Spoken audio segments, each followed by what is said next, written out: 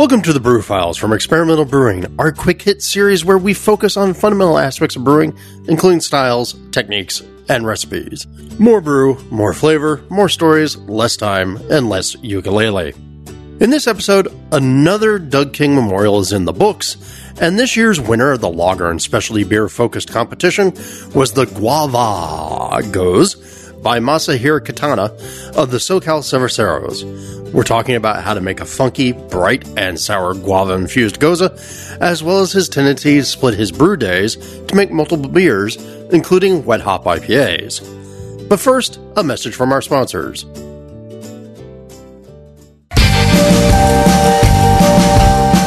This episode is brought to you by the American Homebrewers Association. This holiday season, give back to the brewing community when you join the American Homebrewers Association. From November 8th through December 15th, purchase an annual membership and the American Homebrewers Association will make a $5 donation to your choice of Beer for Boobs, Soldiers Angels Hops for Heroes, or the Michael James Jackson Foundation for Brewing and Distilling. Learn more about these nonprofits and how to donate directly by visiting homebrewersassociation.org/experimental. And let's give back together.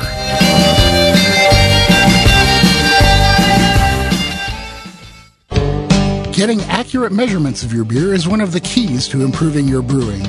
The Pro Series hydrometers from Brewing America will help you help your beer. These American-made, NIST traceable hydrometers are accurate, easy to read, and the kits come with a cleaning brush and cloth and a borosilicate test flask that uses half the sample size of most flasks. That means less beer for testing and more beer for you. Brewing America is a small, family-owned business of husband and wife veterans, so when you buy a Brewing America hydrometer, you're not only getting a great piece of equipment, you're supporting the people who support America.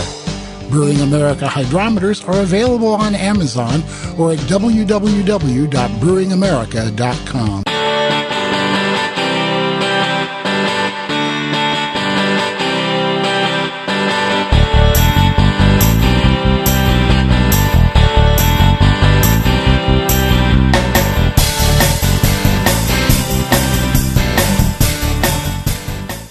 All right, welcome back, everybody. If you talk to any of our sponsors, please make sure you tell them that you heard about them here on the Brew Files, because that's why they pay our bills. Now, every year, the Falcons put on a couple competitions, and the one that's nearest and dearest to my heart is the Doug King Memorial Competition. It was a competition I founded about, 15 years ago or so. And the whole thing was, let's celebrate the spirit of Doug King, who was the guy who taught me to do all grain brewing. So if you're sitting here listening to me yabber on about beer making, you can blame him in part.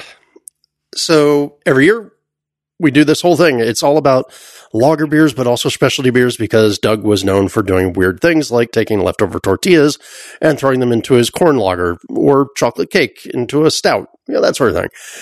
Nowadays, that would almost be considered normal, it seems like, if you go into a brewery, but we're still celebrating the spirit of Doug. And this year's winner is Masa. Masa, say hi to everybody. Hey, my name is Masahiro Kitano. Call me Masa. So I'm Japanese. I was born in Japan, grew up in Japan, and came to US almost 11 years ago. I'm a home brewer, and I'm a certified Cicerone since this Tuesday. And if I remember correctly, you are a member of the Cerveceros, right? Right. And listeners will remember we've had the Cerveceros here on the podcast before. Now, let's dig into you. So you said, okay, you came here 11 years ago. When did you get involved in brewing? It's a little bit long story, but I made my first batch in 2015. So pretty much 8 years ago. And where can I start? So I'm working. My day job is a staff research scientist at a university locating near the downtown LA. Mm-hmm. And back then, I was a postdoctoral scholar, right? In other words, doing a lot of work for not a lot of money. No. Yeah, there was another postdoc from England. His name is Ben. So we hung out together for a while. So at the end of the day, usually he called me and, hey, do you fancy a pint, stuff like that. And we went to the Melody Lounge in Chinatown and grab a pint. And one day, So he asked me, hey, do you fancy brewing a beer in your flat? And I was like, what is this guy talking about? And he turned out to be like an experienced home brewer. And he originally planned to brew at his flat, but his body refused to do that because he didn't think that flat is not enough clean to make the beer. So that's the reason why they chose my place, my apartment, right? I see. This is saying something about your buddy. Yeah. Do you remember what that first beer was? Yeah. So like we went to the Eagle Rock homebrew shop, yep. Which unfortunately no longer exists. Yeah. Yeah. Right. So when I opened the door, I'm so amazed, that kind of place exists, right? So we picked up just extract and some hops like citra. And also he bought a bunch of gingers. That was the interesting part. Okay. Right. So we made a basically extract IPA batch with tons of ginger. Okay. Yeah. That's definitely different, but I mean, I could see why that could work. Right. So, yeah, I just watched, his doing, and it was so fascinating. And, yeah, we tried the batch, and it was so unique. It was different, right? Mm-hmm. So like, retrospectively, I think that one is like pretty much oxidized, that kind of weird ginger, not super hoppy, kind of sweet taste IPA, but I was so amazed with that quality. So like, this is something different, So he kept, brewing a couple of another batches, but he ended up went back to UK, leaving all those like, basic tools of the brewing. So he said, Masa, you have to keep brewing. And yeah. You have been left with the gear. You must now keep it going. I love it. Yep. Yeah, because I'm also trying to remember. I think homebrewing is not legal in Japan, or it's quasi illegal, right? Exactly. Yeah. So it is illegal. Yeah. So like that's the reason why I have no idea. Brewing at home, right? But it's interesting though. So recently I met with a guy at the homebrewing competition, and he said, yeah, I ran homebrewing in Japan. And I was like, what? Yeah. So, it is illegal, but they don't actively find you, right? Yeah. It's kind of like here in the U.S., where technically you're only allowed to brew 200 gallons a year, but if you're going over that, right, nobody's going to give a damn unless you're trying to sell it. True, right. I have to ask, your first beer is an IPA with ginger in it, and that seems to sort of set us on a path towards what you ultimately ended up winning here with the GKM with, right. with something experimental. So when you're making beer at home, is that a usual bent for you, or what are you normally trying to do when you're making a beer? Like what's driving your creation? Yeah, that is actually my first beer, and then after, I started making myself. I kept making those ginger beer by myself, but I realized I learned nothing from him, and my first batch was, So when my first day is like disastrous, and I ended up like just diluting the water with tap water, and then that batch turned out to be like a sour, oxidized, whatever, and. Yeah, that was amazingly horrible.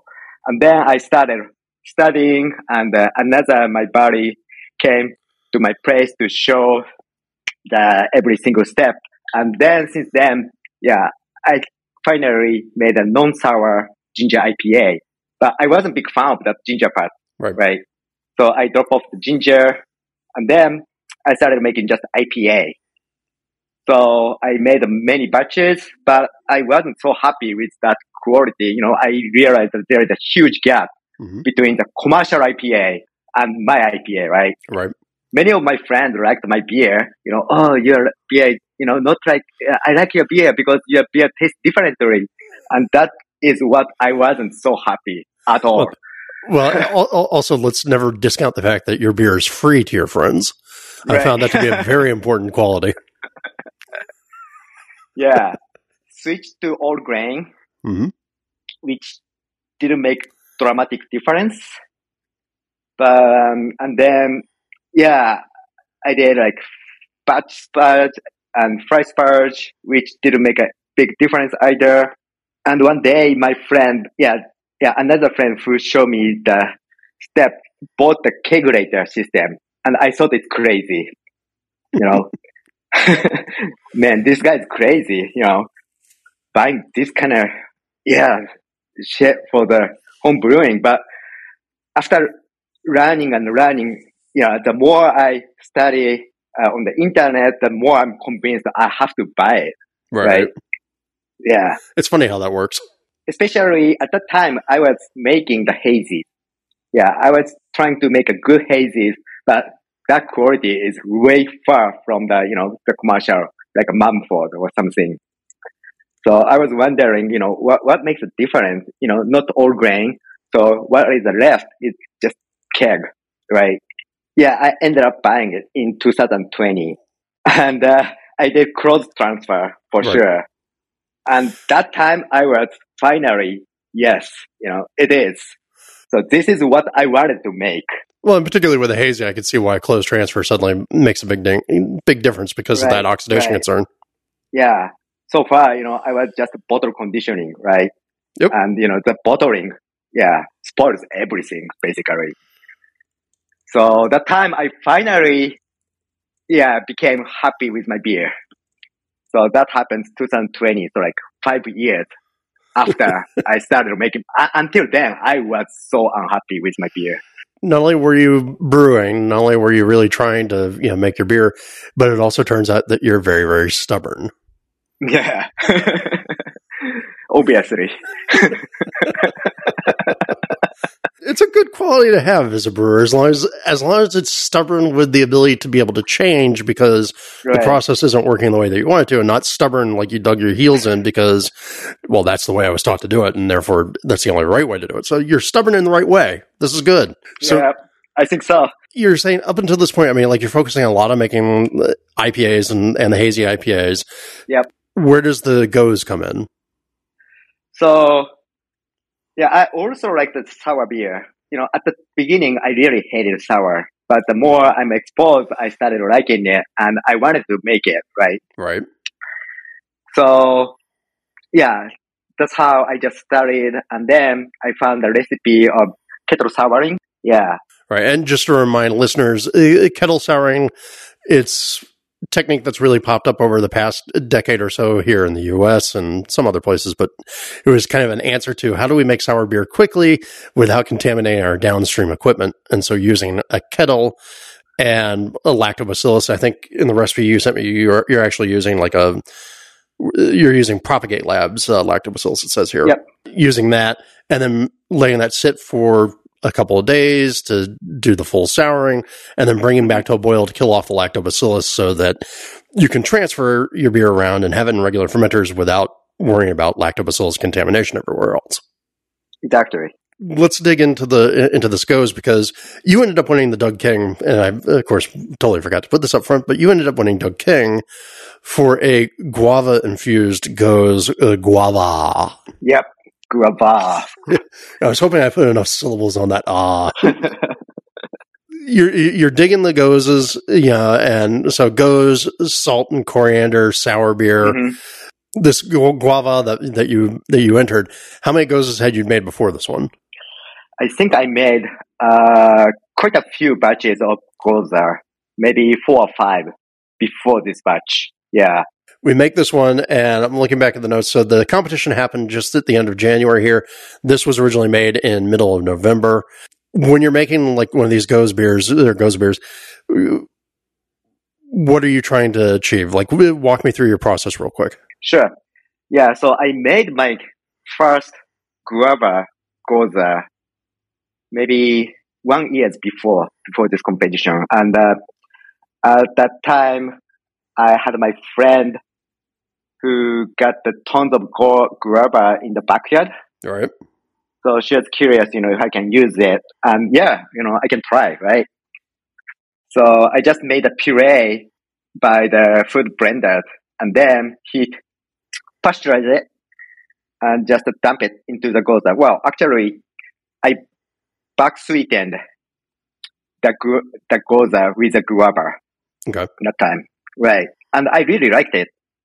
So it kind of gives like a guava's funkiness and also like a weird grassiness. And I really liked it. And that batch also won some medals in the competitions. After that, I just bought the commercial the purees Right. from like Oregon fruits or Amerotis, and they made a good beer, but it was different. That kind of weird funkiness and grassiness was missing. It's pretty much tasted like a commercial guava, right? But still won some medals in the competition, so it's good. So last year, another friend just sent a message in the group chat, hey, I have tons of guava in the backyard, so anybody want it? And I said yes, but I really need tons. And how much? And I said like 10 pounds or something. And she was like, dude. But but yeah. So and I got getting the 10 pounds of guava, but I didn't make the puree myself. So another friend picked up those guavas, 10 pounds. She said like 70% pink guava and 30% white guava. Oh, nice. And they're really ripe. So what she did is cutting off the top part and then dice those guavas and cook it, like heat it Right. until it started bubbling or something. And then she blended. So she did like an opposite way, basically. Almost making a guava jam in a way. Exactly, right. Yep. Without adding any sugar or water. Well, I mean, like a super ripe guava is already sugary enough anyway. Yeah, pretty much. Right. So you have all this guava puree. Right. Was this available right when you were making the batch, or do you have to freeze and store it, or what? Yeah, freeze and store it. Okay. In a Ziploc bag. Yep. All right. So let's go through the goes itself, because one thing I think is very important is this was a split batch, right? You didn't just make guava goes beer. You made multiple gozes out of one batch. Mm-hmm. Right. All right. So walk me through that brew and then how we get into adding the guava. Sure. So I did the kettle souring first, right? Right. With just the grain beer is pretty much simple, 55% two row and 45% wheat malt. Total 10 pounds for 5-gallon batch, I think. No. Yeah. No, yeah, right. Pounds. Yeah, right. I basically doubled it. So made 2 batches. Right. Yeah, in that single brewing the bag situation. So I did, my setup is so simple. So just brew in the bag and squeeze those grains yeah. Squeeze the bag. Yep. So we got a 10-gallon batch going. You pull the bag, you drain the water out of the bag. Yep. No sparge. So, okay, you do no sparge for your brewing bag. Mm-hmm. Do you do the total water volume then in the kettle directly? Yeah. Okay. No sparge, but still full volume. Right. I'm guessing since you have the lactobacillus, would chill it down a little bit and then add the lacto? Yeah, exactly. Yeah. I made the lactose starter first. Right. Yeah, before the brewing day. Right. So what I usually do is I over make the starter and then keep some portion into the bin. Mm-hmm. And just dump the rest into the fermenter. I forget, you said how long were you on the lactobacillus for? Usually it's just overnight. And you get a sufficient pH drop in that period then? Right. Until up to down to 3.3, as I remember correctly. Okay. Yeah. Right. So we do that, bring it to a boil, kill everything off, and then into the fermenter. And you said the guava is going in at the start of fermentation, or? No. Okay. Well, first off, I didn't boil. Oh. So I just, so this is no boil. Oh, so you're even allowing the lactobacillus to still stay active? No. I heat it up to 185-ish. Ah, okay. So you're pasteurizing. Right. Heat pasteurized and then hop stamp for 30 minutes with a roller or something. Laura. Yeah. Right. All right. And then into the fermenter. Okay. Right. Gotcha. Yeah. And just ferment with French saison yeast, white yeast 3711. Mm-hmm. Yeah, that one is so robust and, nicely attenuate the wort. But still, guava is not in the fermenter. So when the fermentation completes, I transfer into the keg, right? So that is when the guava is added. Okay.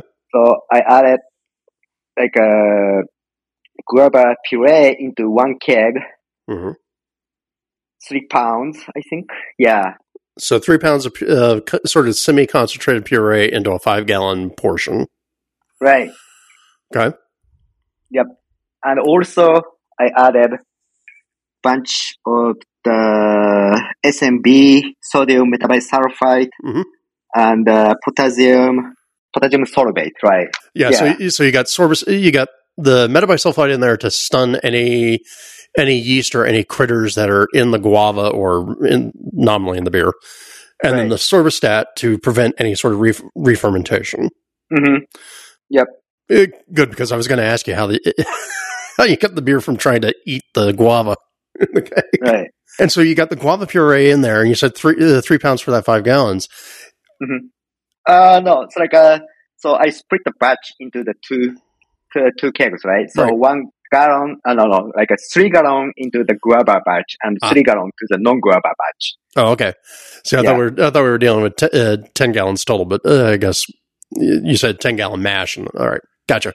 No, sorry. Yeah, just forget about that part. So like a total is just 6-gallon batch. Okay, yeah. But so you're basically, it's a pound of puree per gallon for the flavored version. Right. Now, is that just staying in the keg, or are you putting it on the puree for a limited period of time and then pulling it? It stayed forever. Okay. So it's going up into people. Right. The thing is like I serve using the floating dip tube. Right. So the beer is taken from the top of the keg. Right. So although the puree is on the bottom. Right. So yeah. See, and I still have yet to play with any of those floating dip tubes, but I know that I like it. Yeah. Well, I mean, they make sense for certain situations, and this is a perfect example of one. Right. How long? I think your notes had said this was brewed on November 17th. Mm-hmm. How long did it take for you to get it into the keg? Yeah, well, even on the day one, I enjoyed the beer. Mm-hmm. So it's been a while, it stayed 2 months or something, but still, yeah, it's been fresh until the keg was kicked. Right. Right. And then I'm assuming for the competition, did this go into bottles like carbon or counter pressure filled bottles or beer gun filled bottles, or did you? How'd you take it out of the keg for the competition? So I packaged into cans, yeah. But basically, also I feel using the tap cooler. Okay. That one is, you can just put that thing into the faucet directory and then pour it. Right. So they also sell the adjustment or adapter to the can, but I haven't used it. So basically what I do is, pretty much similar as a beer gun setting.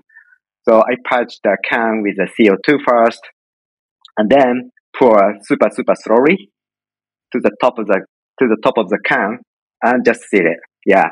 What are you using as a seamer? That is the cheapest one from the October, right? Okay. So the hand drail on top. Right. Yeah, that one. Okay. October. I forgot. It's like the October Mark 16 or something. I forget. Yeah, they have some sort of number for it, but right. Yeah, right. The cheapest one. Anyway. Well, okay. So we get that done. We get the cans going, and obviously the judges really liked the beer. I actually talked with one of the judges who had a comment that was like, "Yeah, I judged this in the first round, and that was by far and away our unanimous choice for everything to go forward." And so he was really happy to see that ended up winning. Now, the other portion, because I want to talk a little bit about splitting, the other portion you just put into a keg plain, no other flavor? No flavor, just goza. Okay. Yeah. And that one won, some competition too. You started with a base beer that is worthy and good, and then added the fruit on top of it to add to the dimensions of the beer, but not necessarily, I think a lot of times people think of like when you add fruit to a beer, it's because you want to rescue a beer that has flaws underneath it, right? Yeah, right. So the base beer is already, was good too, actually. I really liked it. So, big question about the goes and the salt. How do you determine the right salt level for you? Right, exactly. Yeah, I forgot to mention about it. So, there are some, I added Trader Joe's pink salt and also some coriander. Mm-hmm. Yeah, I forgot how to determine the amount. I think I learned from the online forum, and the amount keeps going up, after making some batches. But this amount, I felt this is good. It's not overkilling. It's not super salty or it's not super coriander. But if it's too much salty, I don't know. I don't know how can I say. It's all good. But sorry. No, but I mean the rule of thumb is basically start small and add, and particularly with salt, you can always add more to the keg. Yeah. So I mean, because otherwise, if the beer ends up tasting like you're, licking a salt lick, you done it wrong. Right. So, all right. Well, now with the goes that you've done here with the Guavaaahhh, now that it's a best of show winning beer, is there anything that you would change about the beer? Because I noticed in your notes you gave your notes you scored it and you said 4 out of 5. So that either tells me that you have thoughts about things you want to improve, or you're just very persnickety. Yeah, I'm just so happy with this one, and particularly this batch. I was amazed when I poured the beer from the keg. I think that is because of the quality of guava puree. So, I first told you I liked the weird funkiness and grassiness from the guava puree I originally made. But that kind of grassiness and funkiness still there was, but super suppressed this time. And that is, I think, because of the way she prepared the puree this time. Maybe heating first, using making a jam first, and then blend it. Right. So, this batch, I think the guava played a big role. Yeah, making the beers amazing. Now, of course, the only problem is that given that this was a homemade batch of puree from a particular crop of fruit, you're constantly going to be chasing it, trying to recreate that particular flavor. Right. Yeah. So making goza is, it's simple, right? So there's you can tweak the amount of salt and coriander and maybe change the hops, but it doesn't, drastically changes the impact. That's my thought. But this time the guava, getting a great quality of guava puree, played a key role in this batch, and that is also the difficult part. Right. Always. Well, another thought is, I did a back sweetening of the beer, so I wonder, if I, ferment those guava and how it changes. So maybe the next batch I want to try it. Right. Well, and so when you back sweeten it, because of course you can back sweeten because you have the sorbistat in there. Yeah. What did you use for back sweetening? Just sugar, or? That's a good question. I was curious with this is sour beer, and I also made some. I've been making the back sweetened beer a lot using a pomegranate juice, and this kind of sweetness matches well with this sourness, especially when this pH is pretty low, 3.3. Right. And if it's not sweet, if the sugar is completely fermented out, I maybe it well, I haven't tried it, but it may feel like a little bit too sour. Mm-hmm.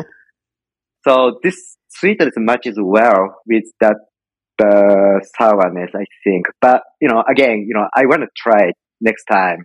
And I don't know why I started with the back sweetening. I could see why. I mean, like if you were worried about the amount of acidity, and now granted, of course, pH is not analog to perceptible acid, right? So 3.3 pH doesn't necessarily mean that the beer's super sour. You'd have to go and look at the titratable acidity for that. Right. But still, I could see, like, it wouldn't have been your first taste after you had back sweetened. I'm sure you had like a gravity sample or something like that. You already knew where the sourness was. So it was like, right. Okay, well, let's try that. I would be curious to see, like, what the difference would be. But obviously, where you landed this one, you landed it pretty well. So yeah, I was lucky. It's better to be lucky than to be good. Now, Masa, while I have you on the line, and before we let you go, because one of the things that I've always liked to talk about is splitting beers, figuring out a way to turn a single brew day into something more. Because I don't know about you, but life is busy and I don't always get to brew as much as I'd like to. So if I'm going to brew, might as well try and do as much as I can in one day. Yep. You had mentioned, okay, hey, like I was brewing a lot of IPAs. You sent along to me a couple of recipes about a split batch of IPA that you did that were both fresh hop or wet hop IPAs, right? Yep. And this was one brew day, 2 different end beers. Mm-hmm. So tell people real quick about the wet hop IPAs that you did in this one day and what made them different. And also, where did you get the wet hops? Yeah, that's a good point. So I have Easy Israel Areta, the brewer at you know him, right? Good old Izzy. Izzy one day, asked us in the Slack, and he had a bunch of fresh hop from his friend from Ventura or somewhere. So anybody want a fresh hop? So I said yes, and this is actually my second batch of fresh hop IPA. So I made the first batch last year. So I got the tons of fresh hop from him and made it. Right. And it wasn't good. So I only, So at the time, I was pretty much making hazy. So I was just curious, if I can make a hazy fresh hop IPA. Right. So I just swapped the recipe of a hazy IPA to the fresh hop version. Mm-hmm. So just only later addition only. Right.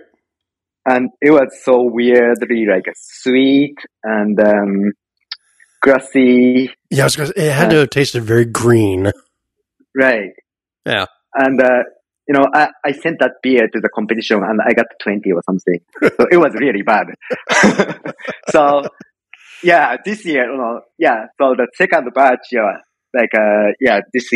last year. So he asked, and yes, I got.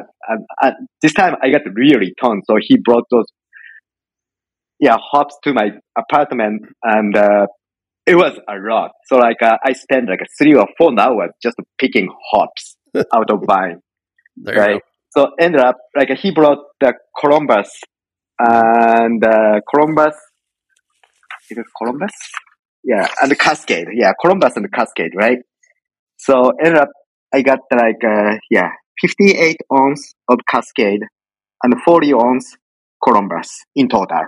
Just to remind people, the rules about wet hops as opposed to dry hops I think it's usually a 5-to-1 ratio is what people usually talk about in terms of hopping. So that 40 ounces of Columbus that you got is roughly equivalent to about 8 ounces of dry hops.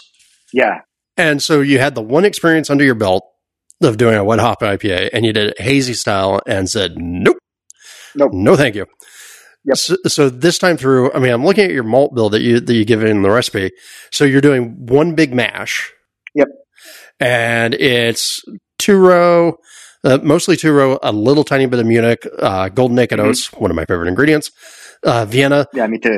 And about a half a pound of honey malt in there just to kind of give some back into it. So we go through, we do that mash. Yep. And then did you separate out into 2 boil vessels then? Yeah. So like I have like a 15 gallon boil kettle. Okay. That exactly same, but yeah, same sizes. And I even mashed separately. Oh, And okay. I did a mash hop, right, of Cascade or Columbus. Right. Okay. So you're literally running two batches side by side. Right. For this batch. Yeah. Right. And then, so just looking through it, because I think you gave the same sort of treatment here on each of these, right? Pretty much. Yeah. So mash hop and a 30-minute kettle edition.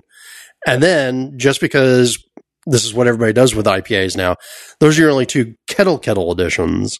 You turn off the heat, and then you do a hop stand. Right. So I dropped the temperature down to 175 using the chiller. Right. And then add the hop and just left it for 60 minutes. Okay. Now, during that time, are you doing anything to actively roll pull it, or was it just, here you go. Hops are in. Yeah, just here away. you go. Yep. Okay. And so that's a whole pound of wet hops. Yep. And again, thinking about that rules, it's a little over 3 ounces dried equivalent, but then you got all the other flavors of the wet hops. All right. So we got the hop stand there, and then we get into multiple dry hoppings. Yep. Only for Cascade batch though. Okay. So I ran out the Columbus at the hop stand, right? So I couldn't dry hop with the Columbus for the Columbus batch. But for the Cascade batch, I still have, a lot left. So I could dry hop. And you dry hopped it 3 separate times, it looks like here, 3 days apart, day 7, day 10, and day 13. So I'm guessing by this point in time, all your active fermentation's done. Right. And even I dropped the temperature down to 55 or something. Okay. Yeah. Why in your mind do the 3 separate dry hops as opposed to just saying, look, I'm going to take all, what is that? 8 plus 6, so all 12 ounces of the hops, or all 14 ounces of the hops, and throw them into the fermenter at once. So why split it up into 3? So the third one is keg hop, actually. So why 2 4-ounce editions as opposed to just 1 8-ounce edition? I would say this could be just once, but double dry hop, why not, right? I like the term double dry hop. Leave me alone. I know, me too. But I don't know how effective this double dry hopping was. Uh-huh. But you know what? Like adding 4 ounces of wet hop into the fermenter, that's a lot of work. And I only have grass fermenter, right? Grass carboy, right, with small entrance. So in other words, you're spending a lot of time jamming hops in there. You want to limit the amount of time it's actually open overall. So I didn't want to think about adding 8 ounces of wet hop into right. It's gonna take forever. Right, and so that's what you do with that batch. The other batch, you said no dry hops, and that just goes straight into the keg. Right, because And again, I'm assuming with the dry hop in the keg for the Cascade, floating dip tubes again. So did you just loose leaf them in the keg? Yep. Okay. Tell me, with the wet hop beer overall, your impression of doing the second run of wet hop beers.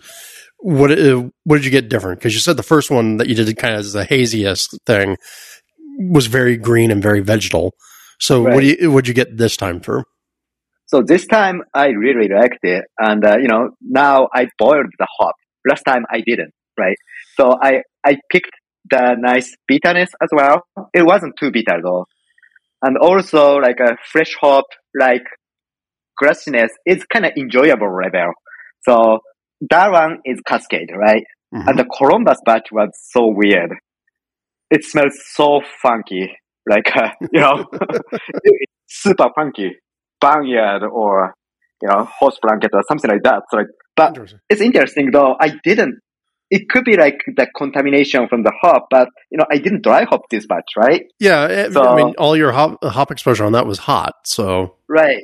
So I don't know where that kind of funkiness was coming from. Yeah, I really hated that Columbus batch. So Masa is not a fan of Columbus now. It's all Cascade, right? Then I I put those beers into the growlers and brought to the homebrew club meeting, right? All right. So I let the Easy drink it, and he really liked the Columbus one. Well, I was like, what? Well, and for the record, for everybody who doesn't know, Izzy's a really great longtime home brewer. He's won multiple awards. He's been a member of the Falcons and the Cerveceros for years, and now does the brewing for Craftsman Brewing here in Pasadena. So he's not a man of no skill and no taste. Right. But this just does point out that like sometimes these things do come down to taste preferences.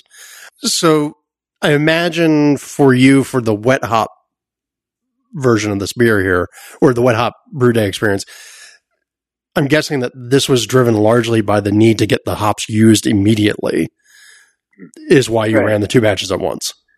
Yeah, right. I just used quickly. But, even if I had to use quickly, still, those hops had to wait until like the dry hopping time, right? So I just vacuum seal those hops and leave it in the fridge.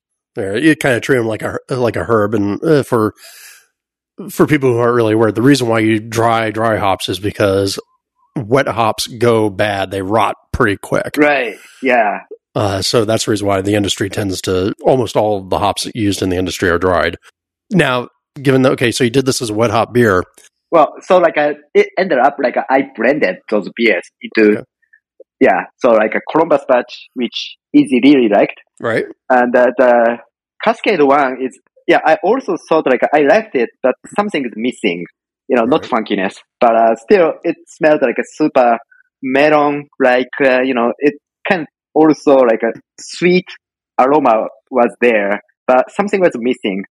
So Izzy suggested me to blend it one by one, and I did it. And now I like that blended batch. It added a interesting complexity to the Cascade beer. And so that's a blend of the Columbus fresh hop beer and the Cascade wet hop beer? Exactly. Do you remember roughly what the ratio was? One by one. Oh, okay, so just 50-50. Yeah. Right. Well, at least that's easy to do. Right? Totally. Well, and see, that's good, and that's part of the reason why we often talk about, as much as you can learn from doing just a single hop or a single ingredient type of beer, a lot of times the best beers out there have to have some layering of ingredients, I think. Right. Yeah. So, Masa, before I let you go back to your Friday, is there anything else that you want to share with the audience about making, say, either an award-winning Goza, making a fresh hop IPA, or how to think about doing a split beer day? Yeah. So first off, for the Goza, Guavaaahhh Goza batch. So I'm now talking with the head brewer at Art District to submit this batch for the GABF Pro-Am section. There we go. So that's going to be fun experiment. Have fun brewing at Arts District since it's all down in the basement. Yeah, right. And also they are so good at kettle souring, right? Yep. So that's going to be a fun thing happening soon. So I'm excited with it. As you should be. Yeah. Masa, I have to say thank you for taking some time here to talk to us about making beers. Thank you for having me. Hey, I mean, look, it's also quite a nice thing to go in and win a competition like that. And like I said in the intro, the Doug King competition is near and dear to my heart. Yeah, that competition was awesome. Yeah, I was judging at the same time, and I had really fun there. It's always a good day. So also encouragement to everybody to go out there and help your local competitions because they all need help.